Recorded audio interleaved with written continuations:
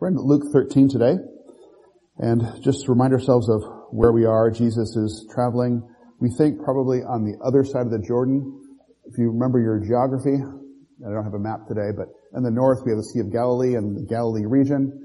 We have in the south Judea, sandwiched between them is Samaria, and then across the Jordan is Perea. And we'll see this in a few minutes, but Herod Antipas is the ruler over Galilee and Perea, so kind of these disjointed looking sections of Jewish life. Now, who was in charge of Judea? Who was over that? Pilate, right? So we have Pilate, and then Herod in Galilee and Perea. So Jesus is probably across the Jordan right now, teaching in the villages, it says in Luke 13:22, and proceeding on his way to Jerusalem. Well, now we're in verse 31, and our text this morning is from Luke 13:31 to 35. It says, "Just at that time some Pharisees approached, saying to him, 'Go away, leave here, for Herod wants to kill you.' And he said to them, 'Go and tell that fox, behold, I cast out demons and perform cures today and tomorrow, and the third day I reach my goal. Nevertheless, I must journey on today and tomorrow and the next day, for it cannot be that a prophet would perish outside of Jerusalem. O Jerusalem, Jerusalem, the city that kills the prophets and stones those sent to her. How often I wanted to gather your children together, just as a hen gathers her brood under her wings, and you would not have it. Behold, your house is left to you desolate, and I say to you, you will not see me until the time comes when you say, blessed is he who comes in the name of the Lord.'" So, starting in verse 31, we have a warning from the Pharisees to Jesus about Herod. Just at that time, some Pharisees approached, saying to him, "Go away, leave here, for Herod wants to kill you." Now, just to remind ourselves of who Herod was, this again is Herod Antipas. He's the son of Herod the Great. Herod the Great was the Herod ruling when Jesus was born. He's the one who killed the infants in Bethlehem to destroy this one who was going to come be the Messiah. After he died, remember, before he died, Joseph and Mary took the infant to Egypt for a time. After Herod died, they went to Nazareth, and that was the place in Galilee. So Herod Antipas would have been ruler over that portion of Israel. And so Jesus spent most of his life in the sphere of Herod Antipas. Herod Antipas reigned from 4 BC, after his father's death, till about AD 39. So a long reign, and again, before, or just after Jesus was born, his reign started, and he reigned till a few years after Jesus went to heaven. This Herod Antipas, is the Herod who had John the Baptist arrested and executed. Let's stay in the Gospel of Luke, go back to Luke chapter 3.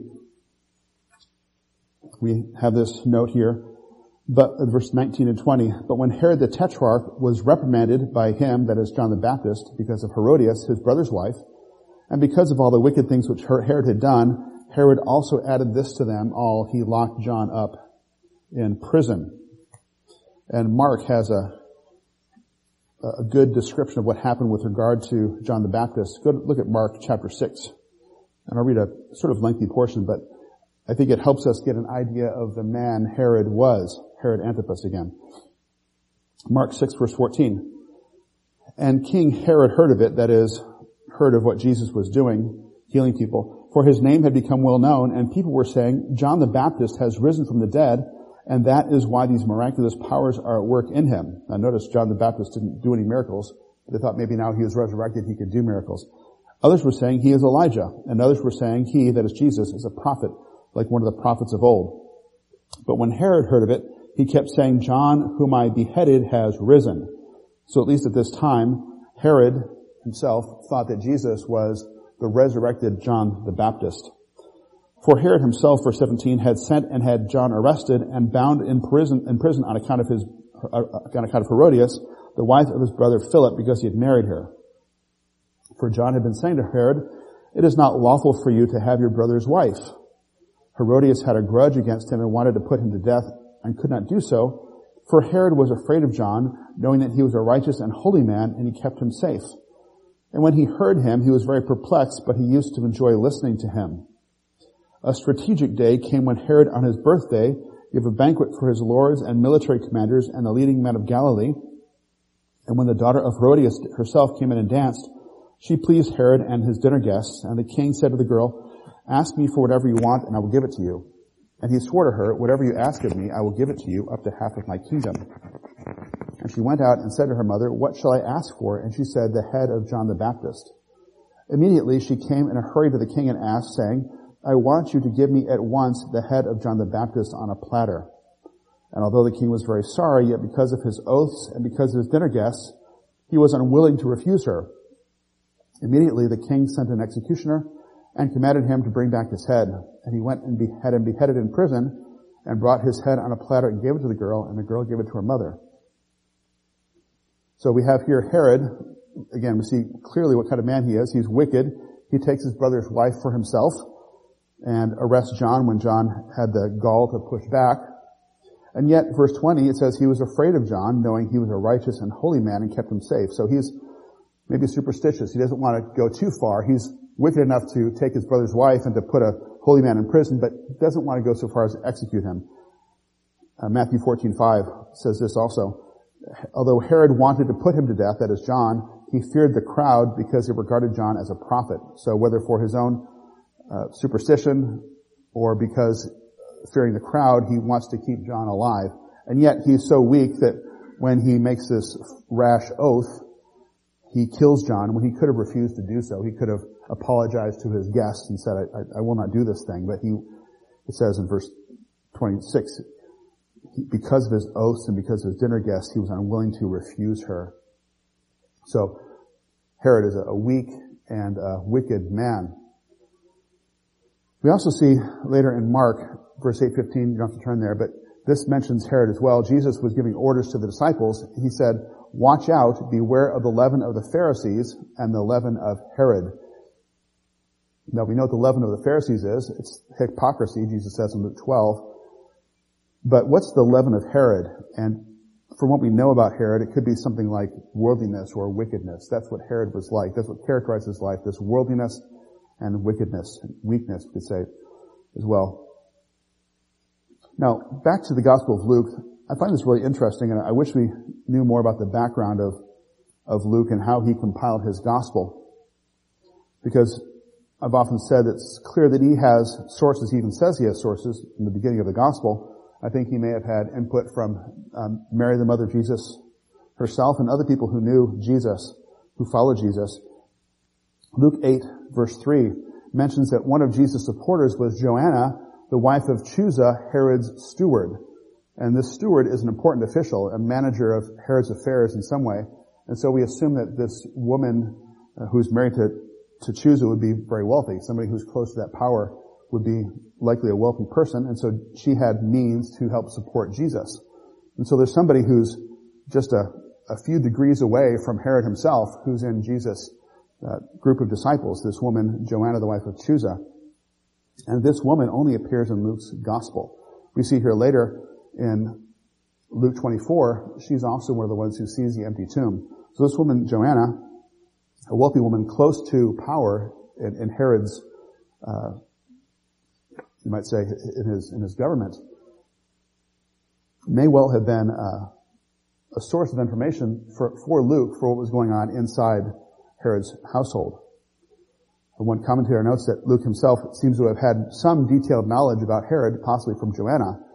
And we can't say for sure, but Luke has a special interest in Herod and mentions certain stories about Herod that are only in his gospel.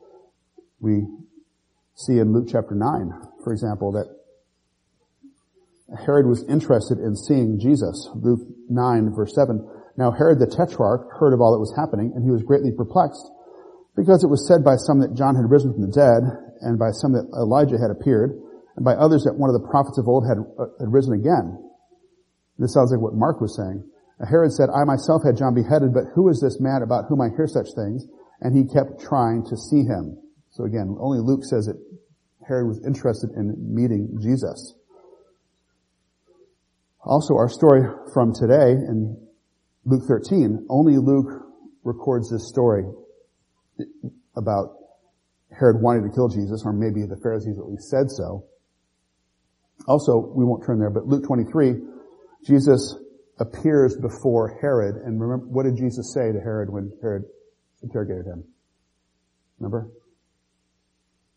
Exactly right. He said nothing. Only Luke records that Herod interviewed Jesus as part of his trials and mentions, that, of course, that Jesus said nothing to Herod, but Herod also said in Luke 23:15 that he didn't find any guilt in Jesus. So this man Herod, who had for at least a couple of years wanted to see Jesus, when he finally got a chance to, he wanted Jesus to perform a miracle, he wanted Jesus to say something, but Jesus did neither one, didn't even speak to him, so he sent him away, but said that he finds no guilt in Jesus. So again, Luke has a special interest in Herod. Now back to our passage in Luke 13, with a little bit of background on Herod, we can see perhaps what's going on here. Just at that time, some Pharisees approached, saying to him, "Go away, leave here, for Herod wants to kill you." So just at that time, Jesus was speaking here. Maybe it was immediately then or shortly afterwards. But they said, "Go away, leave here." And we don't know for sure where here is. But as I said before, it's probably likely he was across the Jordan in Perea, which was one of the areas Herod ruled. So if Jesus was in Galilee or Perea, that's a place where Herod could have him arrested and killed. But if he was in Judea, or maybe Samaria, or outside of Galilee and Perea, Herod wouldn't have the power to do such a thing. So if Jesus is in Herod's kingdom, they're saying, get out, leave, because Herod wants to arrest you and kill you. They're saying, go to maybe Judea, where you'll be safe from Herod, or maybe someplace else further away. Now it's kind of strange to see these Pharisees with this, at least apparent interest and concern about Jesus. It's not very common to have them care about Jesus' well-being. Again, staying in the Gospel of Luke, as we see some themes in Luke, one of them being references to Herod, we also have hostility between the Pharisees towards Jesus. Luke chapter 6. Luke 6, verse 6. On another Sabbath, Jesus entered the synagogue and was teaching, and there was a man there whose right hand was withered. The scribes and Pharisees were watching him closely to see if he healed on the Sabbath, so they might find a reason to accuse him. But he knew what they were thinking, and he said to the man with the withered hand, "Get up and come forward." And he got up and came forward.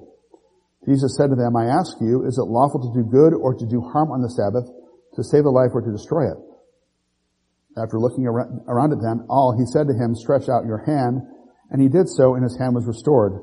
But they themselves, that is, the scribes and Pharisees, were filled with rage and discussed together what they might do to Jesus. Next chapter, 7. We have verse 36. One of the Pharisees was requesting him to dine with him, that is Jesus. So it's nice to be invited to lunch. He entered the Pharisee's table, or house rather, and reclined at the table. There was also a woman in the city who was a sinner, and when she learned that he was reclining at the table in the Pharisee's house, she brought an alabaster vial of perfume, and standing behind him at his feet, weeping, she began to wet his feet with her tears, and kept wiping them with the hair of her head, and kissing his feet and anointing them with the perfume.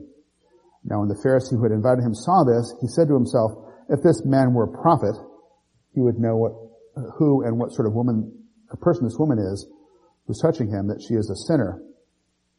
And so Jesus is at this Pharisee's home. The Pharisee doesn't seem to be one who's really interested in Jesus as a prophet to learn from him, but to judge him.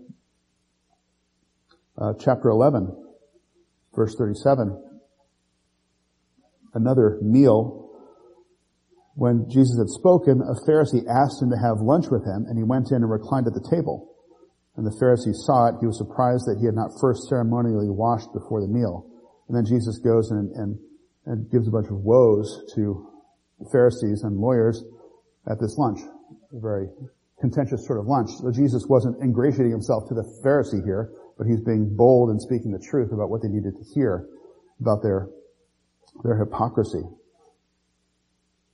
And it's in this context, Jesus says, "Beware of the leaven of the Pharisees, which is hypocrisy."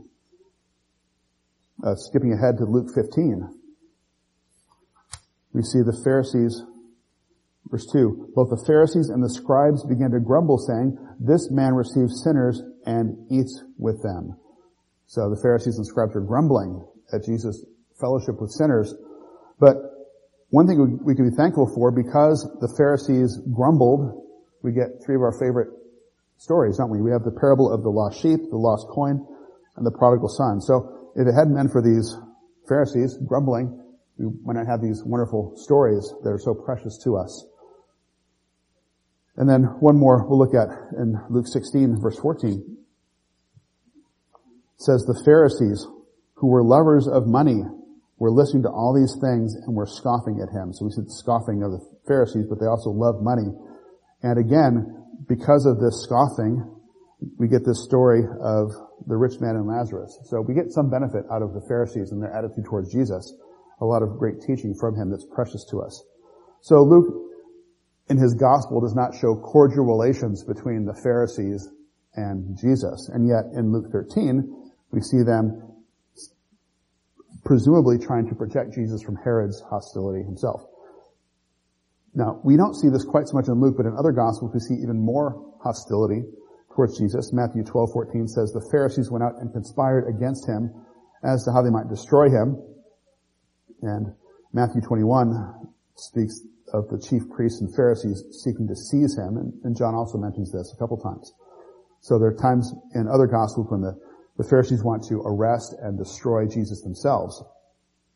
And Matthew, in his gospel, shows the Pharisees working closely with the chief priests to arrest and crucify Jesus. Usually the Pharisees and chief priests were at odds theologically, but when it came to Jesus, they both hated him and wanted to have him dead. So now we ask ourselves, looking at this warning in Luke 13, are they being sincere? Now we know there are some Pharisees who were sympathetic to Jesus. Can you name one? Yeah, Nicodemus was a Pharisee. He, at least in John 3 and later in the Gospel of John, seems to have some sympathy for Jesus. So we can't say that all the Pharisees and all the scribes were 100% against Jesus. There are probably some that may have even believed Jesus secretly. In fact, there's a note to that in another gospel, that there's some who follow him secretly but were afraid to come forward. So it could be sincere, or it could be more hostile. We just can't say. One commentator said this, the Pharisees no doubt wished to scare Jesus that they might exult over his fright. Now, you've got to be careful when a commentator says no doubt, or this is a certain thing, because you always find another commentator who says an opposite thing, no doubt. So I found some commentators saying this is what he wanted. They were hostile towards him, or some would say no doubt they wanted to help him from being arrested by Herod. It may be that these Pharisees wanted Jesus to leave the sphere of Herod's influence and come into Judea, where the high priest would have more authority, closer to Jerusalem. I think, based on the hostility we see in Luke, that they're probably not truly trying to warn Jesus. Maybe they're lying and want Jesus to show some cowardice, or they want to lessen his influence. If Jesus hides away, the crowds won't listen to him. But if it was indeed true that Herod wanted to kill Jesus, and we don't see that anywhere else, we see Herod wanting to see Jesus, to have a miracle performed, but nowhere else does it say Herod wanted him dead, at least not until later on in the gospel. Why would Herod want Jesus to die? And again, we can't say for sure because it doesn't say, but maybe because he was jealous of Jesus' influence, or maybe it was fear that Jesus would try to avenge John's death. Remember, Herod thought that Jesus might have been the resurrected John the Baptist. Now, if you have somebody killed, this is true in all sorts of ghost stories, right? You kill somebody and they get raised from the dead. What do they want to do? They want to come and get the person who killed them. So maybe he was just, again, superstitious, thinking that John the Baptist was beheaded, he's risen from the dead, and he is looking for vengeance. So Herod might have been afraid if he wanted Jesus dead. In any case, we don't know for sure, but that's what the Pharisees are saying to Jesus. Go away, leave here. For whatever reason, Herod wants to kill you. Well, Jesus has a response, verses 32 and 33. Jesus says to these Pharisees, go and tell that fox, behold, I cast out demons and perform cures today and tomorrow, and the third day I reach my goal. Nevertheless, I must journey on today and tomorrow and the next day, for it cannot be that a prophet would perish outside of Jerusalem. Now, whether these Pharisees are truly trying to warn him or not, Jesus appears to take the Pharisees at their word and has a response to Herod. He refers to him as that fox. And it could be a reference to Herod being sly, or others think it refers to someone being insignificant or without honor, like saying, this man is not a lion, a strong, great, roaring beast, but a fox, more a slinky, sneaky, cunning, but not very strong. In any case, Jesus' response is this: I cast out demons and perform cures today and tomorrow, and the third day I reach my goal. Jesus still has work to do. In particular, he has miracles. He casts out demons and performs cures. He's not going to leave because he must journey on. He has a divine appointment in Jerusalem, and he has work to do before he gives his life. So he has today, tomorrow, and the next day, he's going to accomplish his goal. Or you might have a marginal note where it says, I reach my goal. You might say, I'm perfected or completed. It's the same root in the Greek as when he said it is finished. The idea of completing something. It is finished. So when Jesus reaches his goal, that means he's on the cross dying for us. Now this third day I don't think is a reference to his resurrection, but to the short time, again, before he arrives in Jerusalem. It's not literally 3 days, but within a matter of weeks, maybe a couple of months, Jesus is going to be out of Perea, out of Herod's influence, and in Jerusalem, where he will give up his life on his own timetable. He will accomplish the purpose for which he came. Now, I just read earlier, Luke 13:22, says he was proceeding on his way to Jerusalem. Going back even further, Luke 9:11 speaks of the days approaching for his ascension, that going back to heaven, he was determined to go to Jerusalem. So Luke makes a point a couple of times that Jesus' feet are set towards Jerusalem, even as he spends a few months beforehand away from Jerusalem. He is there going to Jerusalem to accomplish his goal. And it is to die. And he alludes to that here in this very passage. For it cannot be that a prophet would perish outside of Jerusalem. It's ironic, I think, because these Pharisees were warning of death from Herod, but where was Herod's power? I've said it several times. Did Herod have any power in Jerusalem? He didn't. But Jesus knew that's where he was going to die. Jesus, to leave Herod's influence, puts himself in a greater or a lesser danger. Greater danger, yeah. Going to Judea was a greater danger to him. One commentator said this: in the end, Herod will be a much less threat than Jerusalem. And it's a shame, really, that this city, Jerusalem, should have welcomed the prophets. They had the temple there. They had the most influence from the Word of God, didn't they? They should have anyway. This place should have been the crown of religious life for the Jews, the one that welcomed the Messiah the most, and yet it was the most threatening place, not just for Jesus, but for other prophets to be. It's a place where so many of them were martyred. And Jesus, we see, has this lament over Jerusalem. Luke 13, verse 34. O Jerusalem, Jerusalem, the city that kills the prophets and stones those sent to her. How often I wanted to gather your children together, just as a hen gathers her brood under her wings, and you would not have it. Behold, your house is left to you desolate, and I say to you, you will not see me until the time comes when you say, blessed is he who comes in the name of the Lord.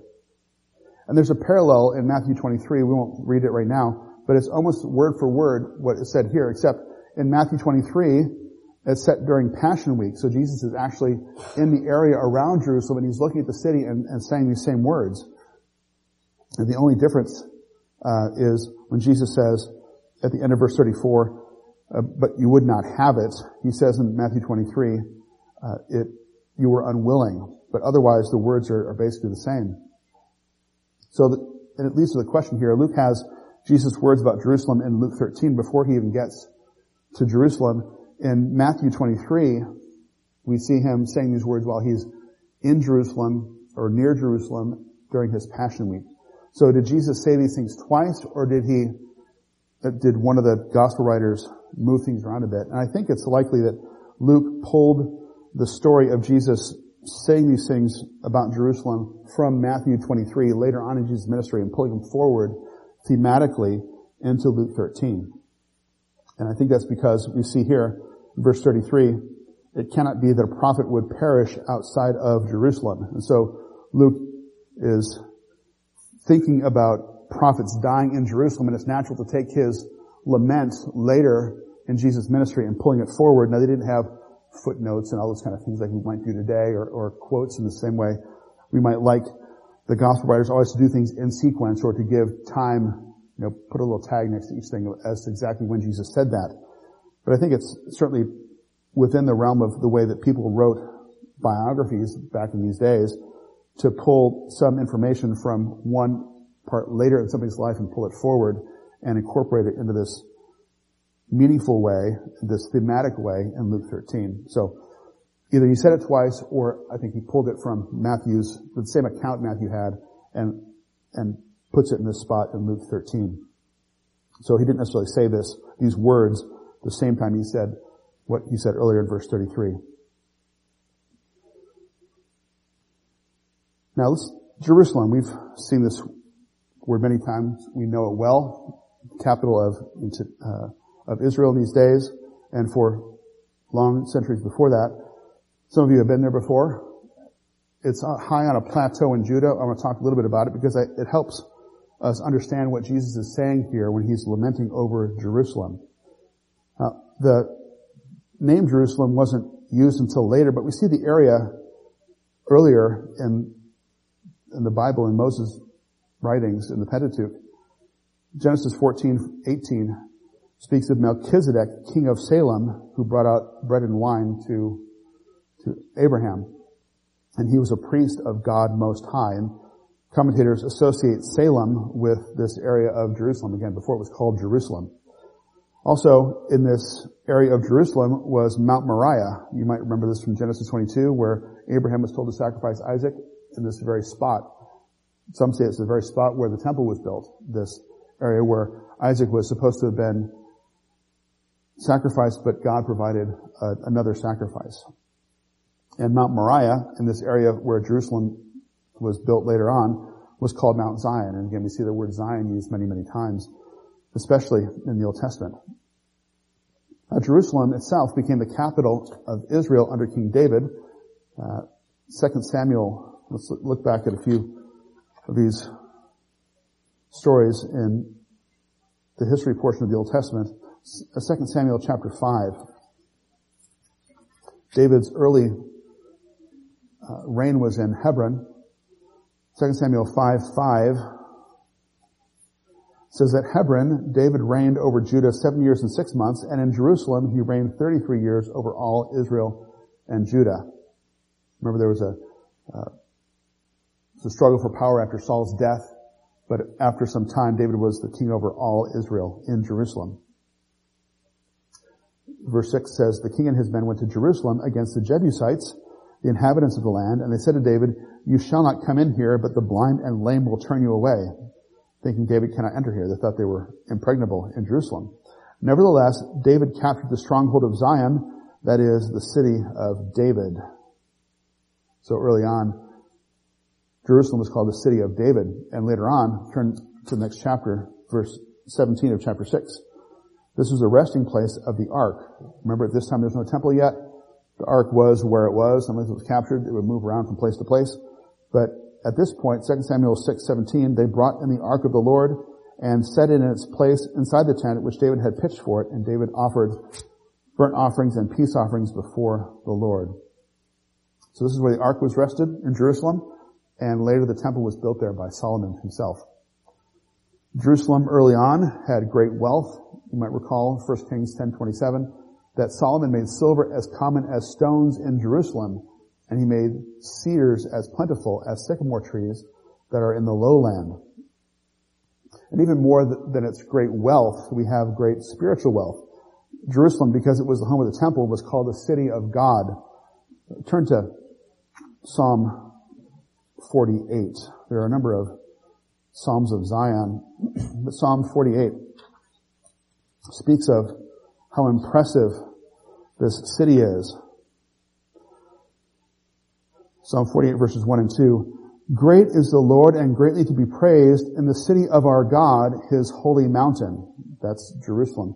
Beautiful in elevation, the joy of the whole earth is Mount Zion in the far north, the city of the great King. Verse 4 speaks of how impressive it is. For lo, the kings assembled themselves, they passed by it together. They saw it, then they were amazed, they were terrified, they fled in alarm. Panic seized them there, anguish as of a woman in childbirth. So these great kings would see how magnificent Jerusalem was, and they would be afraid of it. They would be terrified. In verse 8, as we have seen, so we have, or as we have heard, so we have seen, in the city of the Lord of hosts, in the city of our God, God will establish her forever. So God establishes this great city. Verse 12, walk about Zion and go around her, count her towers, consider her palaces that you may tell it to the next generation. For such is God, our God forever and ever. He will guide us until death. So this city of Zion, Jerusalem, was so impressive. The defenses are so strong, God is compared to them. God is like these great towers of Zion. You want to have an illustration of the power of God, look at how strong Jerusalem is. It's also a beautiful place. Psalm 50 verse 2 says, out of Zion, the perfection of beauty God has shown forth. Again, we hear Zion, think of Jerusalem. The perfection of beauty God shines out of Zion. 1 Kings 11:36, God speaks of Jerusalem, the city where I have chosen for myself to put my name. And then Psalm 87 verses 2 and 3. The Lord loves the gates of Zion more than all the other dwelling places of Jacob. Glorious things are spoken of you, O city of God. Does that cause a tune in your head? Glorious things of you are spoken, Zion, city of our God. That's where that hymn comes from. Psalm 87 verse 3. So you can see how beautiful, how strong Jerusalem was, and how much God loved it, and how God puts His name upon it. But God's protection of this beautiful earthly Jerusalem was conditional on Israel's faithfulness. And we've seen some of the highest highs in Israel's history centered on Jerusalem, like when David brings the ark into the city, and he's dancing before the Lord, and he's so glad to have God's physical presence there in the city. But we also see in Jerusalem the lowest lows. The highest highs, lowest lows for the nation of Israel are in Jerusalem.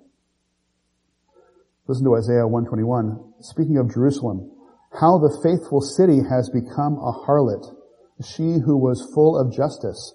Righteousness once lodged in her, but now murderers. This is something like 300 years after David and Solomon in Isaiah's day, and now this faithful city is like a harlot, the example of unfaithfulness. Righteousness lodged in here, but now murderers. We see many instances, we could look at this for hours, but won't, of God's judgment pronounced against Jerusalem. Jeremiah 7, verse 17. Do you not see what they are doing in the cities of Judah and in the streets of Jerusalem? The children gather wood, and the fathers kindle the fire, and the women knead dough to make cakes for the Queen of Heaven, and they pour out drink offerings to other gods in order to spite me. So these Jerusalemites and those in Judah more broadly are worshiping false gods. Do they spite me, declares the Lord? Is it not themselves they spite to their own shame? Verse 20, therefore thus says the Lord God, behold, my anger and my wrath will be poured out on this place, on man and on beast, and on the trees of the field, and on the fruit of the ground, and it will burn and not be quenched. So that's God's judgment against Jerusalem. 2 Kings 23:27, the Lord says, I will remove Judah also from my sight, as I have removed Israel, and I will cast off Jerusalem, the city which I have chosen. That's sad. The city God has chosen, He will cast it off. And the temple of which I said, my name shall be there. So God elevates Jerusalem and He brings it low. And in 587 or 586, seems like when I was in Bible college, 586 was the date it was destroyed, but I think recent analysis shows it's 587, so I gotta reset my mind. All the stuff I memorized might be off by a year. 586, 587, I'm not sure, within a year or so, Jerusalem is destroyed by the Babylonians. And we see that in Jeremiah Look at verse 52. Again, we won't go into great detail. But Jeremiah 52, just think of how Jerusalem was described as impregnable, much like the strength of God. It's so impressive that those kings would come and see and fear when they look at it. But Jeremiah 52 says this, verse 12, on the 10th day of the 5th month, which was the 19th year of King Nebuchadnezzar, king of Babylon, Nebuzaradan, the captain of the bodyguard, who was in the service of the king of Babylon, came to Jerusalem. He burned the house of the Lord, the king's house, and all the houses of Jerusalem. Even every large house he burned with fire. So the temple, the king's house, all the great houses. So all the army of the Chaldeans, that is the Babylonians who were with the captain of the guard, broke down all the walls around Jerusalem. So the city's just laid waste, leveled. Temples burned, houses knocked down, the walls knocked over. That's what happened as a result of the unfaithfulness of Israel.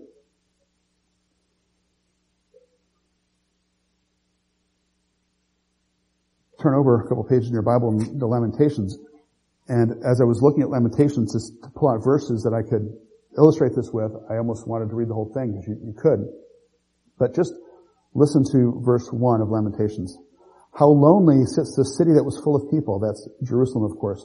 She has become like a widow who was once great among the nations. She who was a princess among the provinces has become a forced laborer. Look at verse 8. Jerusalem sinned greatly, therefore she has become an unclean thing. All who honored her despise her because they have seen her nakedness. Even she herself groans and turns away. Chapter 2, verse 15. All who pass along the way clap their hands in derision at you. They hiss and shake their heads at the daughter of Jerusalem. Is this the city of which they said, the perfection of beauty, a joy to all the earth?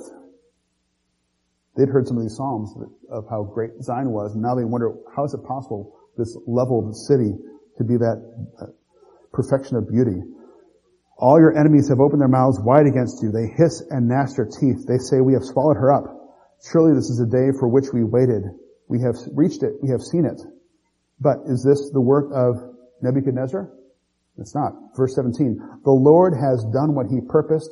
He has accomplished his word, which he commanded from days of old.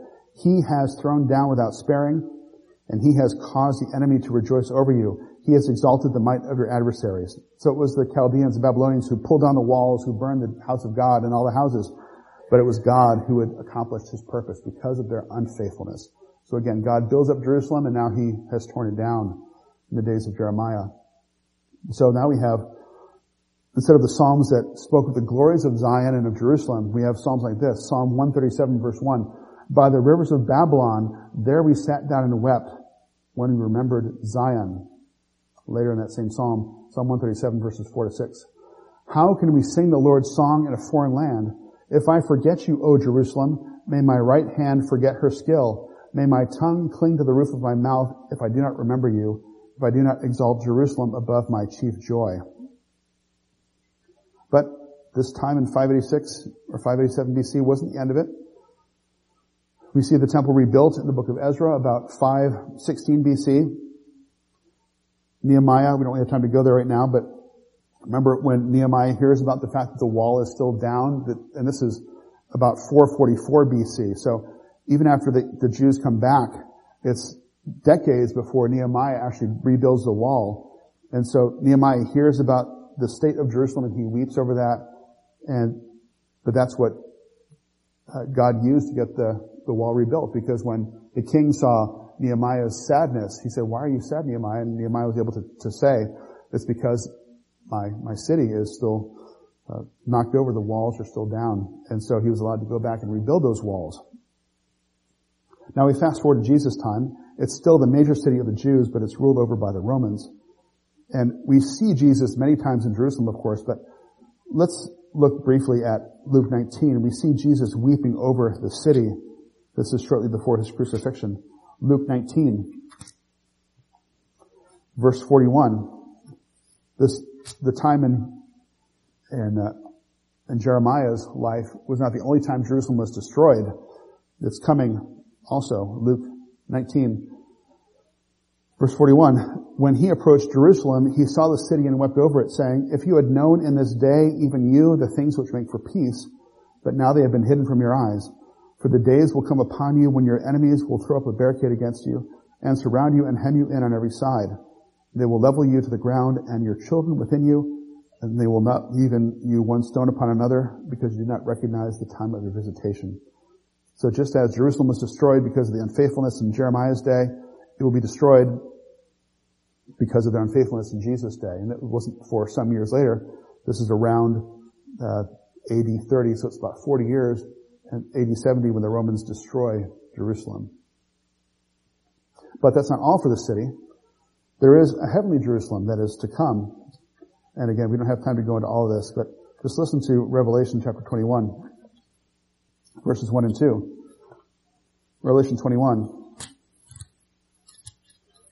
says this, I saw a new heaven and a new earth. For the first heaven and the first earth passed away, and there is no longer any sea. And I saw the holy city, New Jerusalem, coming down out of heaven from God, made ready as a bride adorned for her husband. And I heard a loud voice from the throne saying, behold, the tabernacle of God is among men, and he will dwell among them, and they shall be his people, and God himself will be among them. And he will wipe every tear from their eyes, and so forth. Let's move to verse 10. And he carried me away in the Spirit to a great and high mountain, and showed me the holy city, Jerusalem, coming down out of heaven from God, having the glory of God. Talks about this great wall and so forth. Verse 22, and again, sorry to go through this so quickly. Speaking of this heavenly city, I saw no temple in it. Remember, Jerusalem had a temple in it that was knocked down, but this new Jerusalem has no temple, for the Lord God, the Almighty, and the Lamb are its temple. And the city has no need of the sun or of the moon to shine on it, for the glory of the Lord has illumined it, and its lamp is the Lamb. The nations will walk by its light, and the kings of the earth will bring their glory into it. Look at verse 27. Nothing unclean, no one who practices abomination and lying shall ever come into it, that is that city, but only those whose names are written in the Lamb's book of life. Now, regardless of your view of end times, this city, this great city that we will live in forever, has the name Jerusalem given to it. And so, while we have this Jerusalem that was built by David, over time destroyed by the Babylonians, rebuilt over the years, destroyed by the Romans in 70 AD, even built again today, whatever happens in the future to this Jerusalem that exists in our own time, God has a heavenly Jerusalem that's coming down, and we will live in it forever. So that's the glory of Jerusalem to come. But there is another time in between that is a time of lamentation. Again, back to Luke 13. Jesus says, Jerusalem, Jerusalem. He says it twice. It's a sign of intense emotion. And this is the city that kills the prophets and stones those sent to her. We have a few examples.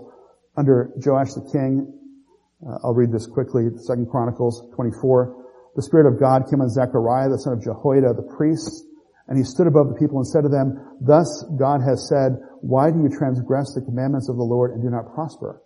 Because you have forsaken the Lord, he has also forsaken you. And so they conspired against him, and at the command of the king, they stoned him to death in the court of the house of the Lord. Jeremiah himself was threatened with death in Jerusalem more than once. There was a man, Jeremiah 26, named Uriah, who prophesied against the city, and he was threatened with death. He escaped to Egypt, but the king sent men to Egypt to bring Uriah back, and it says he slew him with a sword and cast his body into the burial place of the common people. So this man Uriah was killed again in Jerusalem. But Jesus laments now, how often I wanted to gather your children together as a hen gathers her brood under her wings, but you would not have it. Or in Matthew it says, you were unwilling. This picture of God as a loving mother bird of some kind is fairly common in the Old Testament. Psalm 57:1 is an example. It says, be gracious to me, O God, be gracious to me, for my soul takes refuge in you, and in the shadow of your wings I will take refuge until destruction passes by. But there's a danger here Jesus sees. Jesus wants to save these chicks. He wants to save these precious little ones, but Jerusalem will not have it.